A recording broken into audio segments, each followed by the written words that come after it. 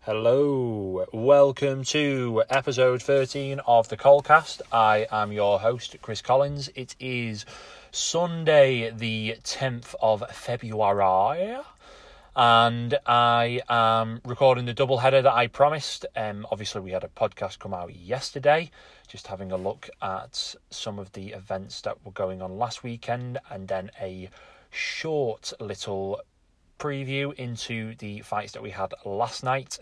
I will be recapping those. On this podcast, I'll be going over some of the news stories, the major ones over the last couple of weeks, and also we will be having a look forward to next weekend as well, which is a monster weekend full of events. I say it's Sunday. I will probably release this podcast at some point in the middle of next week. I don't want to inundate everyone with content. Would rather spread out a little bit so you can get to grips with the last podcast if you've not heard it already. Now that you've watched all the fights and you know all the results, it'd probably be a lot funner to listen to, just to see how wrong or right I was. We'll get into that in a second. But with everything that's happening as well, just want to put a little break in between the two podcasts, basically, so there's not too much coming out at any one time. So without any further ado, let's have a look at the fights from last night. And we'll start with Bellator.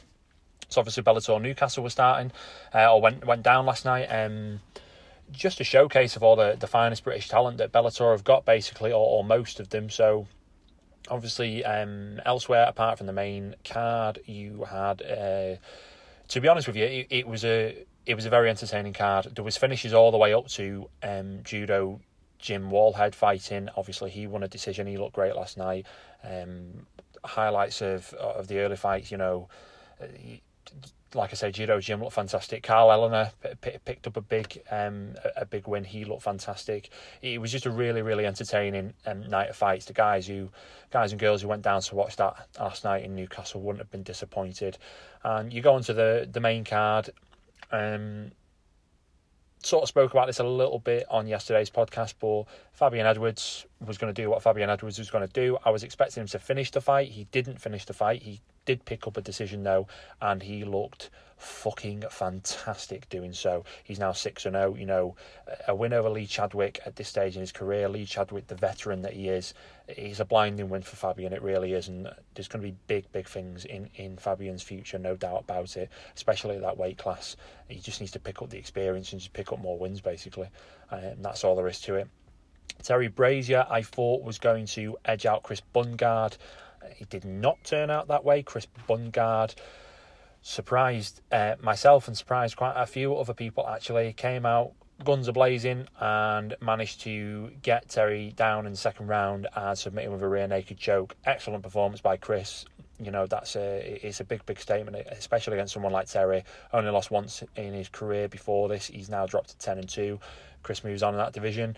Aaron Chalmers, obviously, was a big fight last night. A lot of the attention was on Aaron, you know, the celebrity that he is, the knockouts that he's picked up so far. He was 4-0. He did have a chance to finish it against Corey Browning. He dropped Corey. He made the mistake of walking away thinking the fight was over, gave Corey those all-important few seconds to recover. And it's just an experience, that's all it is. Listen, he gets a lot of hate, Aaron Chalmers, but it was a good performance. He looked great throughout. He made a mistake there, and he got caught with a heel hook in the third round by a more experienced opponent. It happens. You have to learn from these losses, which undoubtedly he will do. He said immediately after the fight, you know, I'll be back, which I believe he will be. He's not took any real damage from this. You know, expect to see him on the next British card that Bellator do a little bit later in the year. It really isn't the be-all and end-all. Obviously not the same skill levels at this point. I wouldn't expect Aaron to be spoken of as any sort of future world title challenger at this point in his career, but a bit like the Aaron Pico fight, you know, sometimes you lose very early on in your career, nothing to hang your head on, have to get back in the gym, just learn from it, get better, and Aaron Chalmers will undoubtedly be better in his next go. So Look forward to seeing him fight again. Props to Corey Browning, killed the hype on Baby Slice, and now he's killed a little bit of the hype on Aaron Chalmers. But Chalmers will be back. He'll be better. Browning moves on. Good win, good fight, very entertaining fight all round. The main event between Patricky Freire, and Ryan Scope was a lot closer than I thought it was going to be. Ryan Scope is supremely talented. There was no doubt about that, and I wasn't doubting that before the fight. I just thought that Patricky, with his experience, with his power, that would make the difference. I actually think Ryan Scope won the fight. The contentious round would be the second round. It all depends on how you saw that, how you scored that. I scored it for Ryan. The third round was the biggest round of the fight, and that was definitely Ryan's round.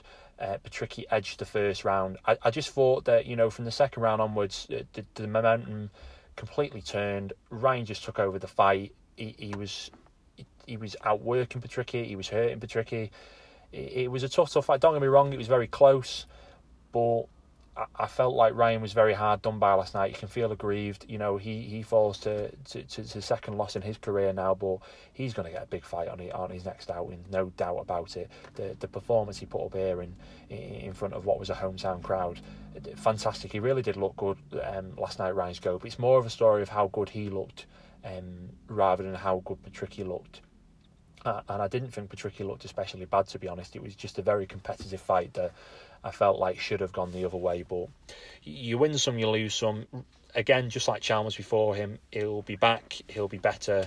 And what an experience, to push someone as good and as experienced as Patricky to the limit, basically, and almost have a decision from him. UFC 234 was the big one last night. Obviously, you had all the drama surrounding the main event, which I will get into soon when we go through the news events. But your main event on short notice was Israel Adesanya against Anderson Silva. Anderson Silva turning back the clock with a vintage performance. Israel Adesanya showing that he's pretty much Anderson Silva 2.0, but with a few extra tricks up his sleeve. Really competitive fight, really fun fight. Both of them peacocking each other at times, both landing great strikes. Anderson blitzing forward a couple of times and clocking Israel. Israel, using his length, his distance to land some sharp lefts, a couple of counters on Anderson as he was coming forward. Just a really competitive fight. The right man definitely won the fight. I don't think it was 30-27. I think Anderson maybe shaded the second round. I scored it 29-28, but the right man definitely won the fight. No one was a loser in this, I don't think. Anderson looked great.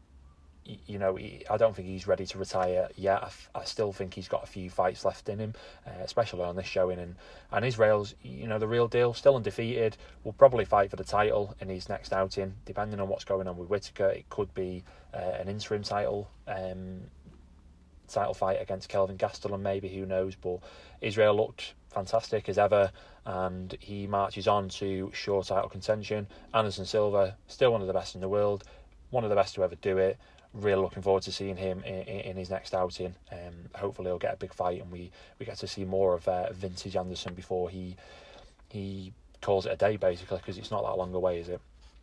Elsewhere on the card, Lando Venata in the new co-main picked up a very good submission win in the first round against Marcos Rosa Mariano.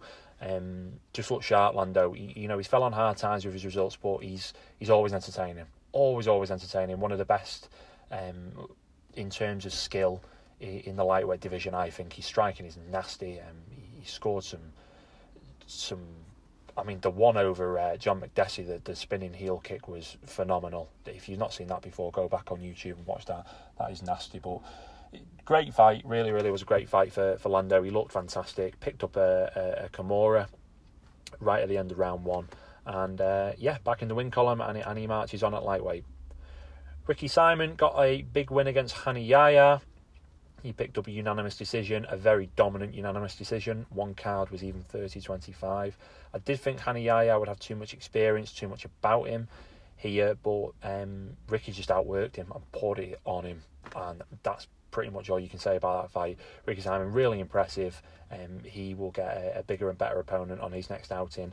Hani Yahya, you know, he's been there before in the UFC. He's had a couple of losses. He'll do what Hani Yahya does. He'll take a step back, and he'll start to build himself back up again. Montana De La Rosa surprised me. She picked up a win over Nadia Kassem, broke Nadia Kassem's unbeaten record with an armbar in the second round. I'm not much I can say about this. You know, Montana seems to have a little bit of in a short career so far, a little bit of a hoodoo. The top girls that she was facing, she wasn't quite good enough to pick up wins. You know, I would consider Nadia a rising prospect. I think it's a very, very good win for Montana. It might be the win that just manages to edge her onto the next echelon now in that division and start to push forward towards the top. She just looked great. She looked really, really great. Really, really assured performance. Really tidy armbar. Locked it up tight in the second round and got the tap. Really, really good performance. Jim Crute opened up the main card and he starched Sam Alvey. Sam Alvey was contesting the stoppage a little bit. He wasn't happy at all. He wasn't fucking smiling, was he? But it was the right decision. You know, Jim had him hurt. He was landing big shots and the referee saved Sam. There's no doubt about it. Sam Alvey's tough, but he lives to fight another day. He just got clocked. There's nothing more you can say about that.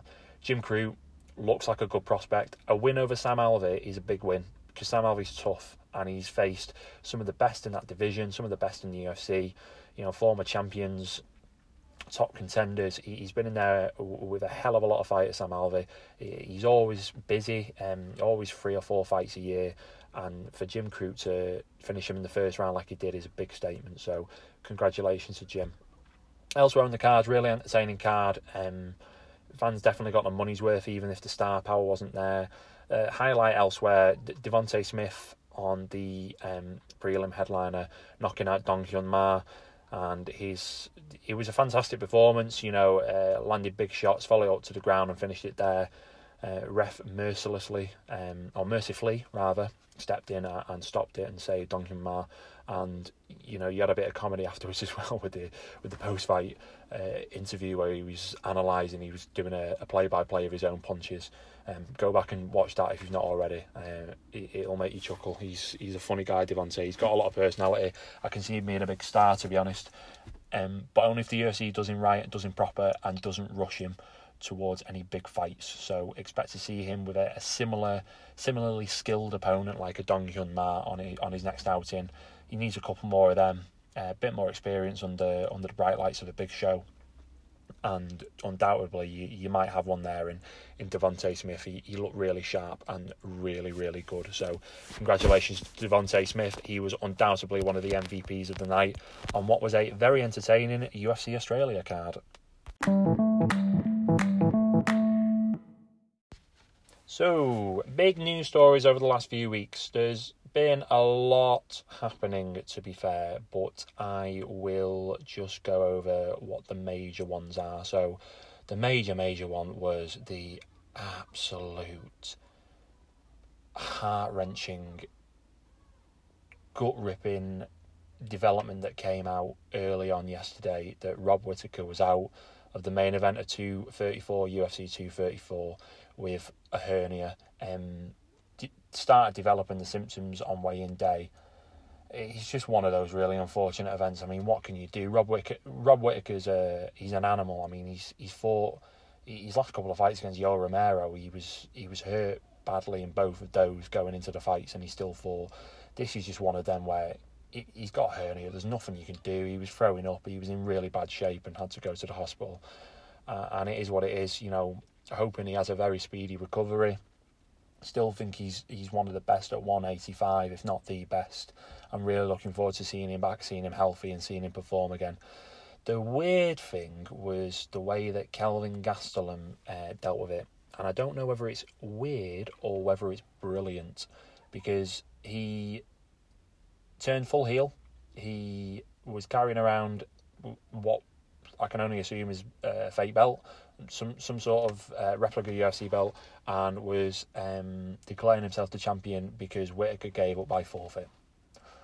Doesn't work like that, Kelvin. Doesn't work like that, I'm afraid, mate. But it could work in terms of making sure that he's still relevant and making sure that he's still the first in line for the title shot, either when Whittaker comes back or when what I think happens, which will be the UFC announcing that Whittaker has to sit out for a while and Israel Adesanya gets the title shot in an interim title bout against Kelvin Gastelum. So it might actually be smart that Kelvin's decided to be a weird dude after the fight and carry around a fake belt. You know, whether it's planned or not, I don't know. Kelvin's never really been too outlandish. He's very confident, obviously, but he's never been too outlandish before. He's definitely the brashest I've ever seen him. Could end up being a masterstroke and a really brilliant move, because otherwise he might have been forgotten about in what was a very unfortunate set of circumstances. So, yeah, there was that after the fight. Quite odd, but there you go. Other than that, big news stories is pretty much the circus that's going on at lightweight at the moment. So, obviously, John Jones had his hearing where he's going to get tested every minute of every day, forever and ever, amen, until UFC 235. But the big one really was what was going to go on with Khabib and Conor. So Khabib got, I believe it was a $500k fine for jumping the cage and attacking Conor's teammates. Conor got 50k. They both got suspensions as well. But Khabib's teammates got, I think it was year suspensions, and Khabib saying that as a show of solidarity to his team, he's going to sit out until his teammates are allowed to fight again. Okay. The problem is you're holding up the lightweight division. Dana doesn't sound too keen at that idea either. So there has been talks of Khabib getting stripped. I don't think that's going to be what happens. What I do think will happen, though, is there will be some sort of interim title fight in the meantime.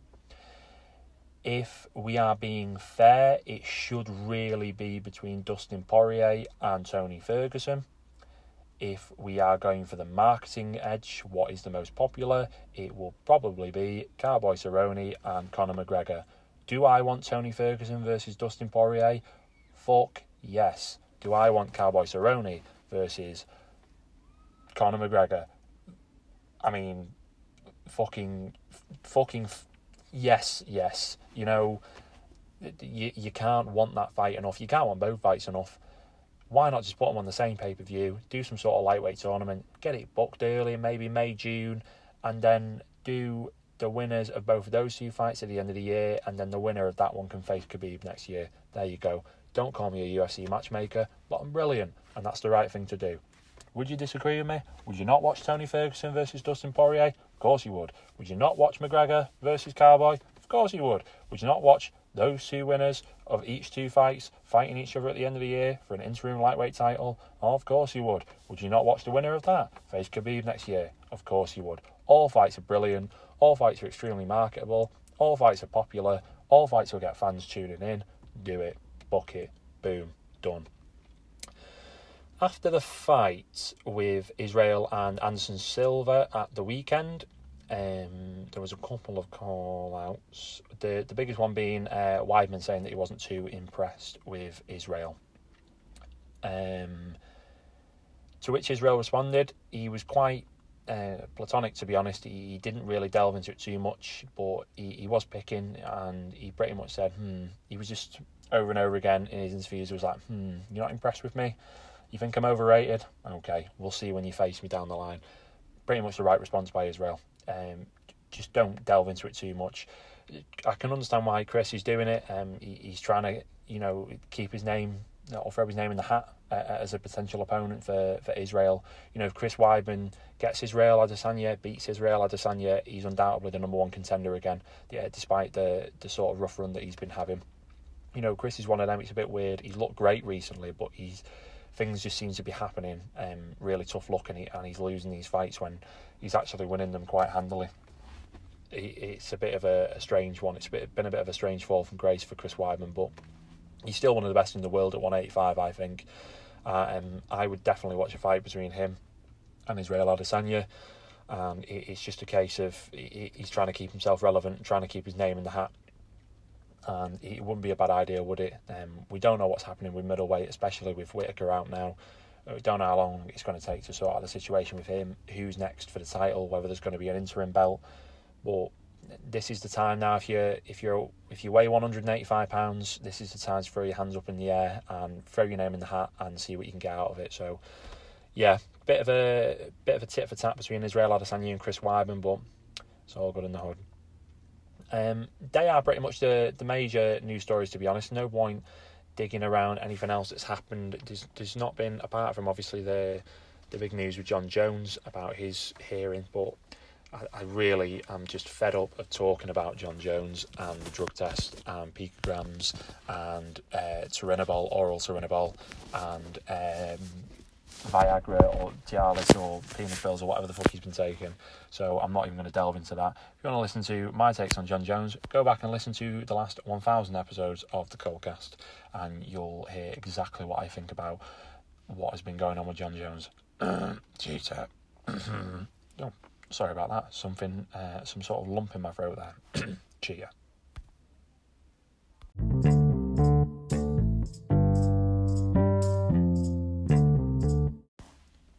So, next weekend is going to be a hello weekend of fights. There is so many fights and so many good fights. If I went through all the events top to bottom, I would be here all night talking about it. So I'm just going to go over what are the big fights. So we'll go for one championship first. So one championship's on next weekend. Is one championship Clash of Legends. You obviously have the headliner in that, the Bantamweight Super Series world title between Nong-O Gayanghadao and Han Zihao. The co-main being Kongsak fighting against Alaverdi Ramazanov.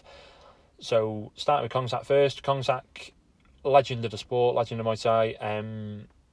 162, 59 and 2. Super experienced knockout artist. And the guy has KO power in every single limb.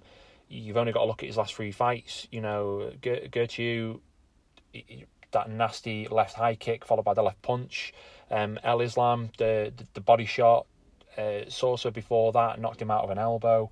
He's super talented. He mixes it up so well. Everything he throws is with bad intentions, and he's just a little wrecking ball. He's just a machine. He goes in there to destroy, and I think that's exactly what he's going to do to Ramazanov. Ramazanov, he's obviously not as experienced, not nearly as experienced. He's looked good while he's been in one championship. Obviously, you know, the highlight for him was the decision win over Pechmorikot. A workman-like decision, very good. Showed off a lot of his skills and how well-rounded he is. It's just a case of experience, very similar to the main event, which I will go into in a second. But Kongsak's just got too much for him here. Too many tools, too much experience, too much power, and I'm going to go for a round 2 knockout / TKO win for Kongsak. In the main event, Nong-O against Han Zihao. Han Zihao, again, similar story to Alaverdi Ramazanov. Really impressive since he's been in one championship. He's got the world at his feet, 23 years old, I think he is now. And he's going to be super talented. He is already super talented, and he's going to be even better in the future. Obviously, his big highlight late last year, that KO over Ryan Jakiri, he looked fantastic in that fight. But Nong-O, a legend, a living legend. Over 300 fights, I think he's like 260 wins within that. Just a ridiculous record, so much experience. He's won 11 of his last 13. He's won both his fights in one championship so far. You know, one championship, a lot of what they're doing with the Super Series is built around guys like Nong-O. And it's just a case of too much too soon, I think, again, for Han Zihao. You've got to get in there with these guys. You know, Muay Thai / kickboxing, it works differently to MMA. You see quite inexperienced guys going against a super experienced guys all the time. They're fighting a lot more often, obviously. And it's just a case of too much too soon. I don't think Nong-O's going to finish him. Nong-O's never really been... obviously, he has won fights by finishes. He's won some... He's had some gnarly KOs before, but he's more of... he goes for efficiency rather than power. He's so talented that he almost seems effortless for him in there. I just can't say enough good things about Nong-O. He's so good, so good. I mean, if you want to learn how to strike, go and watch YouTube highlight reels. He's just ridiculous. He's so talented. Like I say, living legend. Can't say enough good things about him. I think he's just going to walk to a decision here, to be honest. He's going to claim the bantamweight title over him on Championship. It's as simple as that. Andy Howie's got power in his hands. Like I say, he's a rising star. He's going to be a big problem for all the guys at that weight class in the future. But too much too soon. Nong-O's going to win this by a comfortable decision. I think very, very comfortable decision. I don't think Han's going to cause him too many issues. And yeah, it's not going to be a surprise on anyone's books when he claims the bantamweight world title, I think. So there you have it. Bellator are doing what Bellator love to do, having a little bit of a double header next weekend. So obviously you'll have the Friday night fights, Bellator 215, and then Saturday night, Bellator 216. On Friday, you've got Matt Mitrione headlining against Sergey Kharitonov. This fight is quite simple for me to predict. I think a lot of people are leaning towards Mitrione. I disagree. I think Kharitonov is going to get it done, and I think Kharitonov is going to finish Mitrione. Mitrione has had a lot of chances in his career to get over the hump of beating an elite fighter. He's never really seemed to do it. In Bellator, obviously he's picked up good wins. The Fedor knockout was impressive. He picked up a win against Roy Nelson, which was, it was a lot more competitive, that fight, than I think he would have liked, but all the same, a very good win. But then you see him against guys like, even in his UFC career, when he finally got to check Congo, just too much for him. His last fight in the UFC, I know, it was super unfortunate against Travis Brown with the eye pokes. There's nothing you can do about that, but submitted really quickly by Brendan Sharp. Goes over to Bellator in the Grand Prix. Bigger than Ryan Bader, but then Ryan Bader, manages to dominate him like he did, and made it look effortless. I know Ryan Bader's, in a league of his own at the moment, but it's those elite guys that Mitrione just never really seems to get over the hump of beating. He just seems to fall at hurdles as soon as he gets, into the top 10. He's facing these top 10 best in the world, and Kharitonov he's on a great run at the moment. The Nelson knockout in his last fight was nasty. You know how tough Roy Nelson is. Geronimo dos Santos was a great submission, that win. Chase Gormley, that knockout was nasty a few fights ago. He's just informed Kharitonov. He's got power in his hands, dynamite in his hands. And I think he's going to finish Mitrione here. I can see a round one finish. I think it's going to be a fast start. I think they'll both go after each other. I think Mitrione will just get a bit too aggressive, and Kharitonov will clock him and finish him.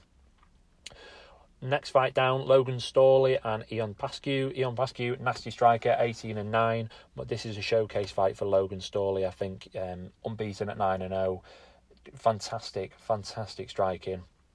Not much more to say rather than that, to be honest. I don't think he'll finish Ion, but I think he'll pick up a decision victory. I just think he's the younger, he's the fresher, he's the better. He's got more skills. He's got more tools in his arsenal. I think he's going to use that en route to a unanimous decision victory. The only other fight I'll look at on that card, Toby Misek against Eduardo Dantas. Toby Misek 10-5, although he is 5-1 in his last 6. So, rough start to his career. He's managed to turn it around recently, but his strength of competition isn't the best in the world.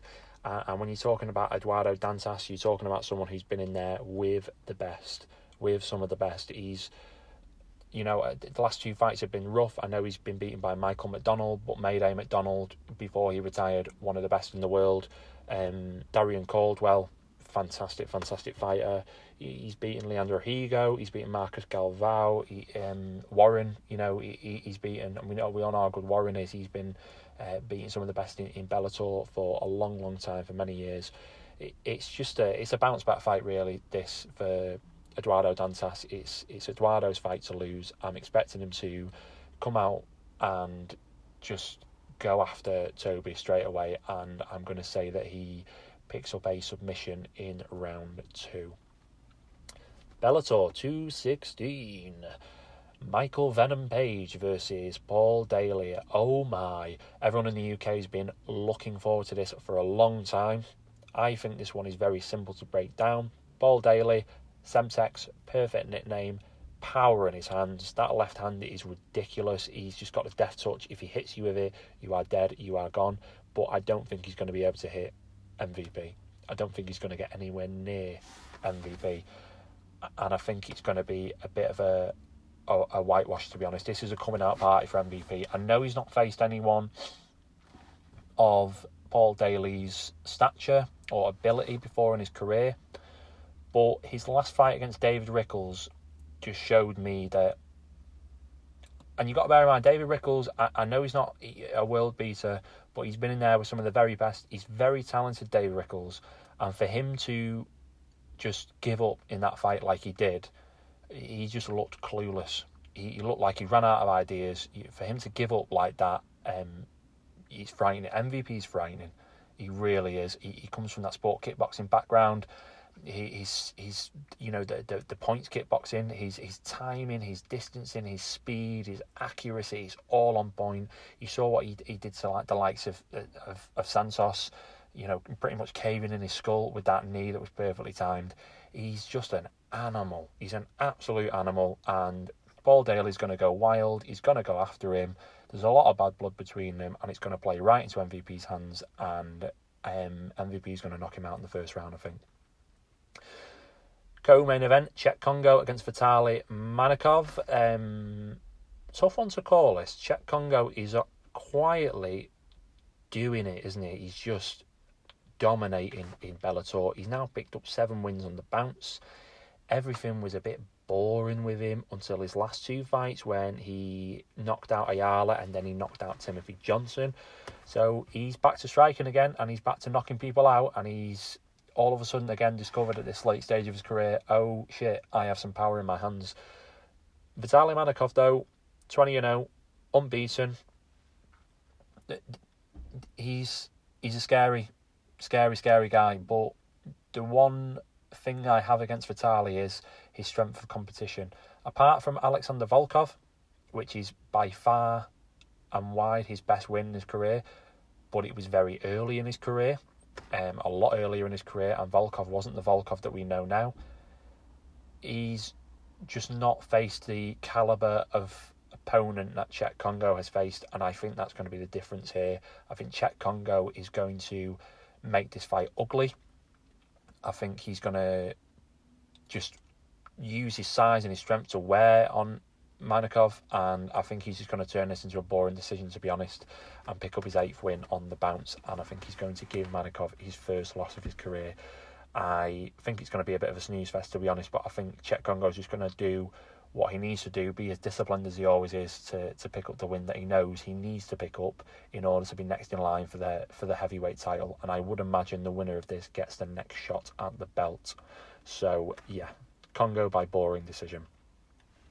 Rolling back the clock, rolling back the years, Mirko Krokop, the Croatian legend, against Roy Nelson. Obviously these two fought quite a long time ago in the UFC in one of what was supposed to be Krokop's last fight before he came out of retirement again.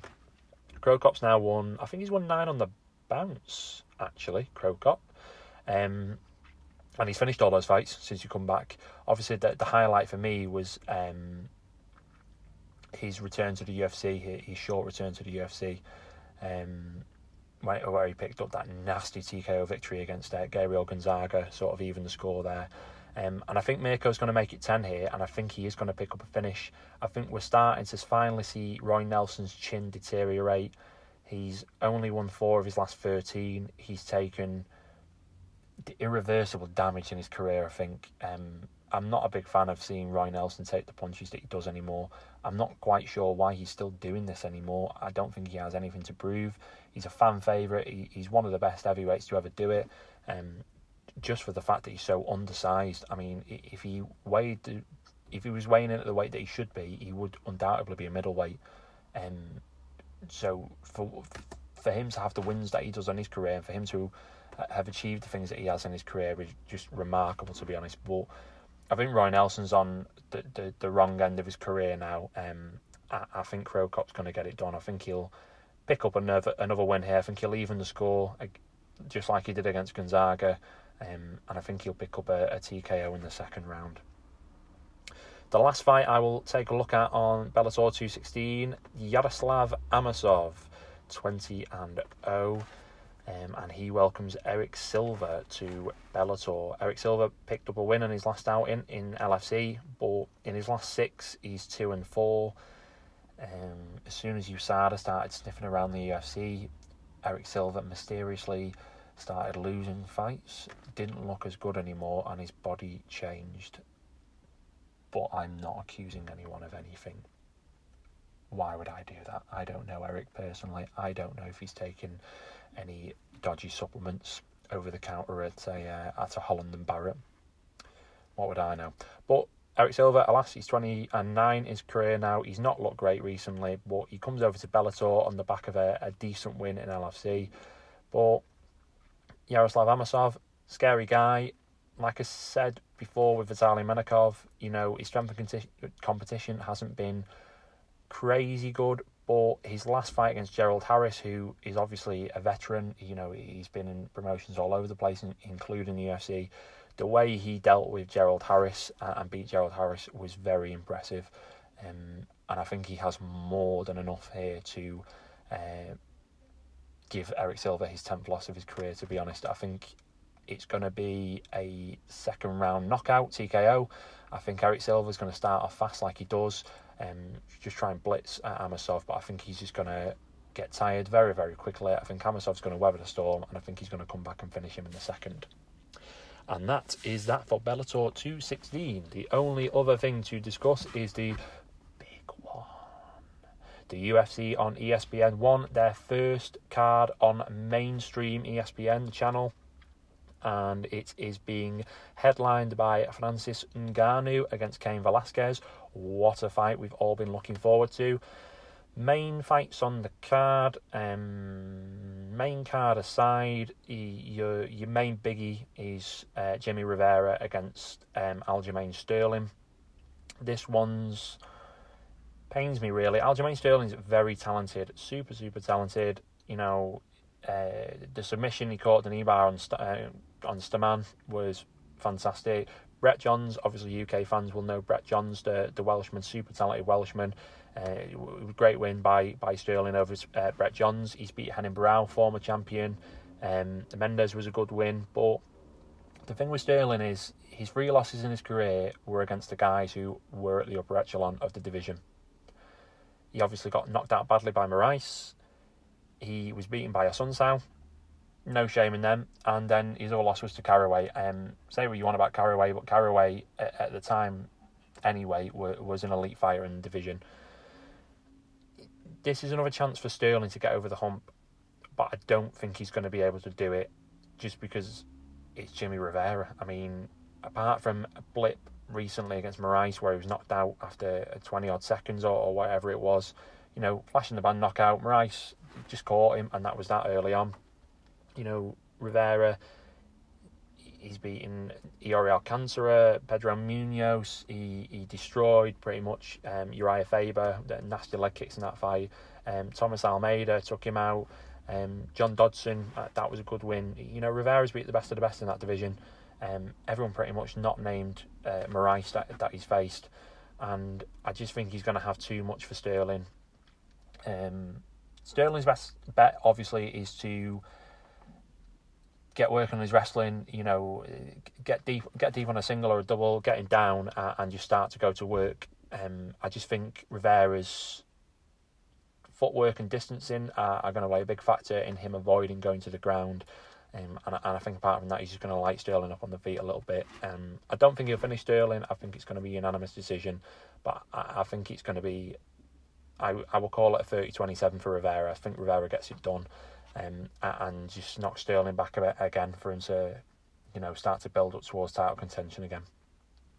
Main card, Andre Fili and Miles Jury, 2 middling featherweights, if I'm being completely honest. Miles Jury had a very promising start to his career, went 15-0 in lightweight, before he ran into Donald Cerrone. Donald Cerrone just took him apart in that fight.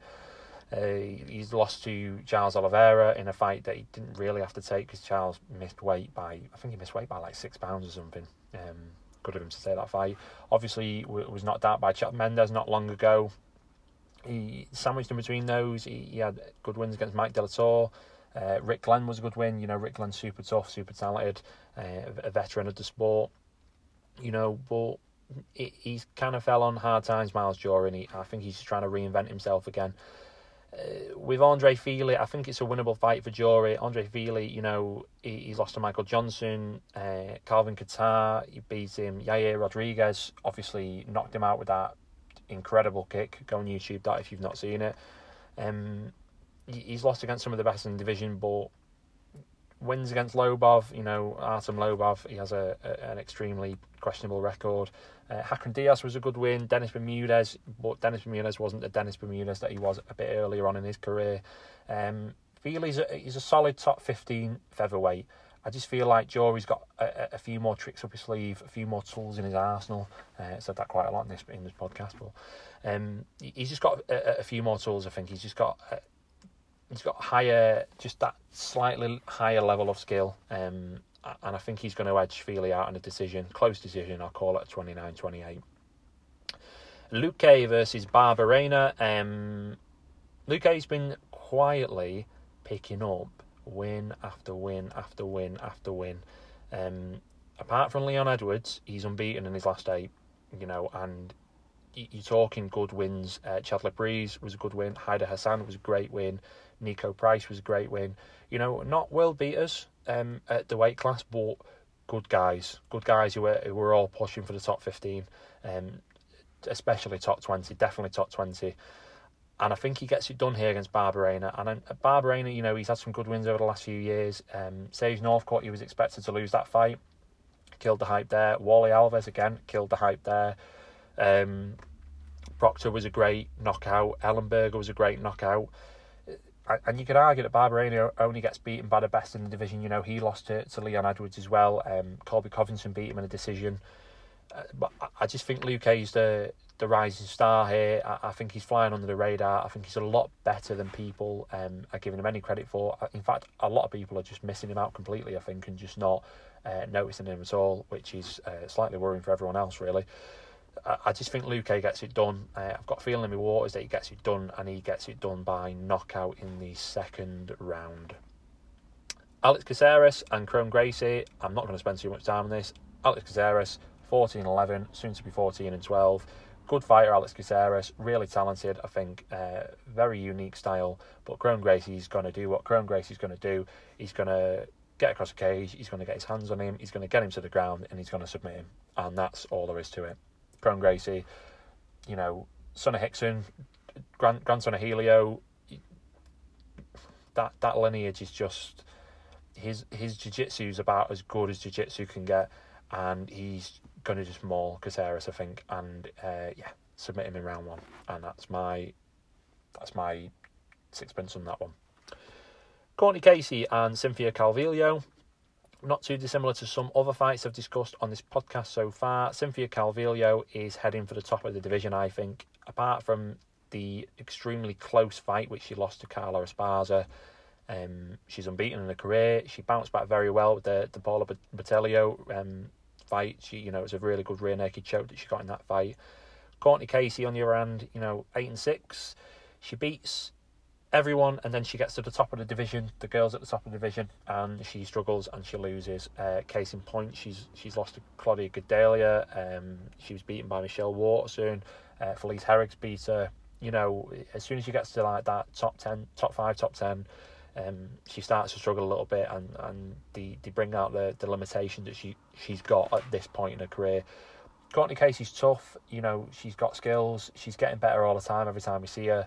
It's not like she's getting severely outclassed in any fight that she's in, but she's just not got enough about her at this point to trouble the top names in the division. And I think Cynthia Calvillo deserves to be spoken about as a top name in that division. I think Calvillo gets it done, and I think she gets it done by unanimous decision.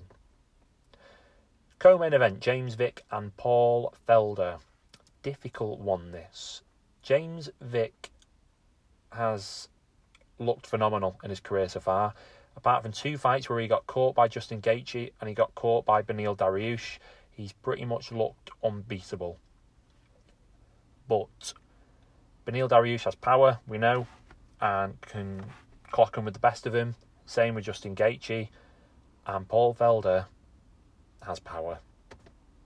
Go and have a look at his highlight reel. It is outstanding.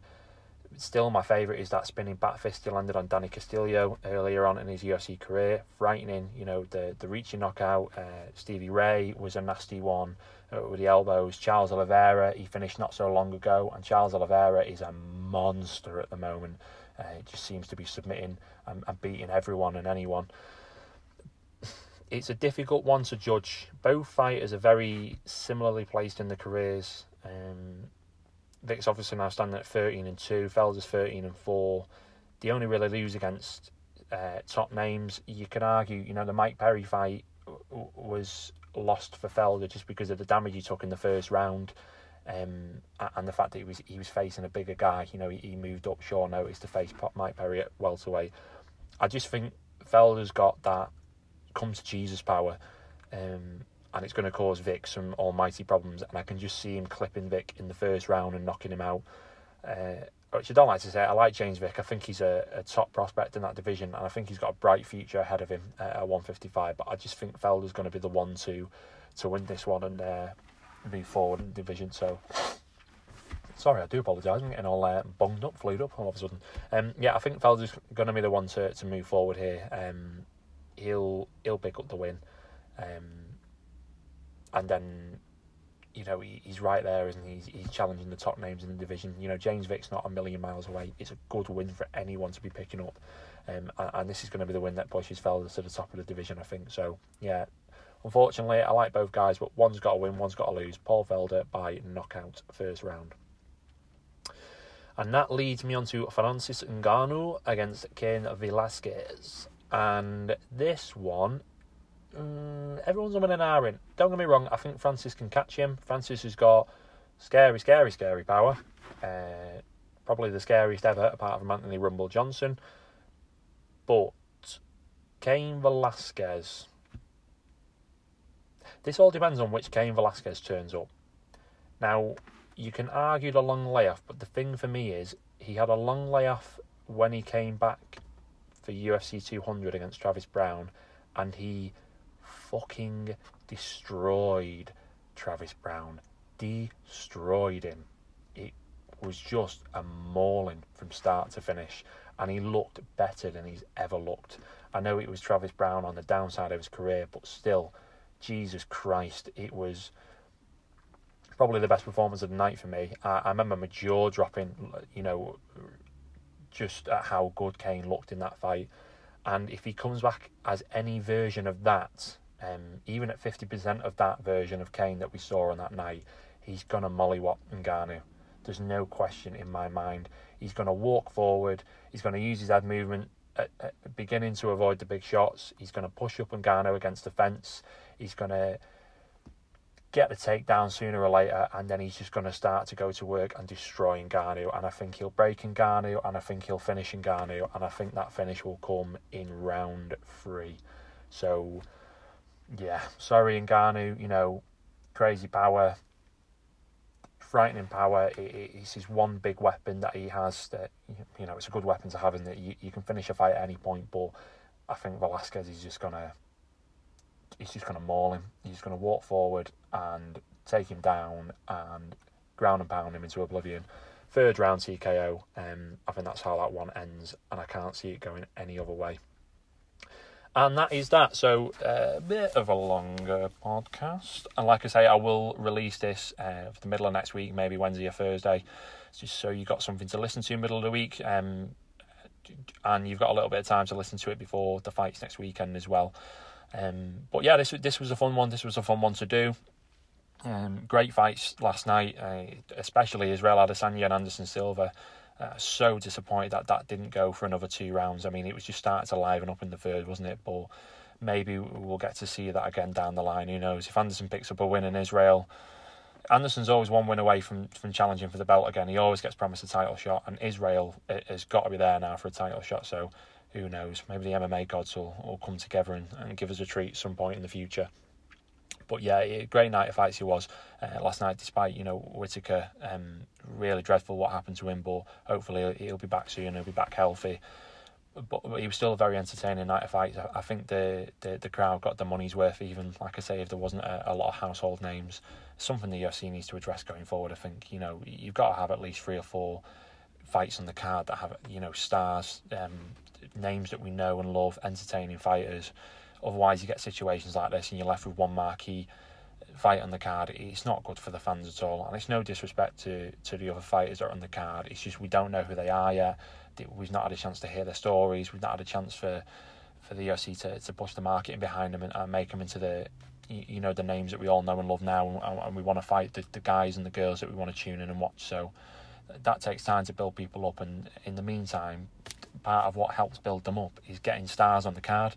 So people are tuning in to watch their favourite fighters at the top end of a card, and by result of that is they're watching all these other great fighters on the undercards and elsewhere on the main card as well. So that's the fault of the UFC, to be honest. They need to make these cards stronger.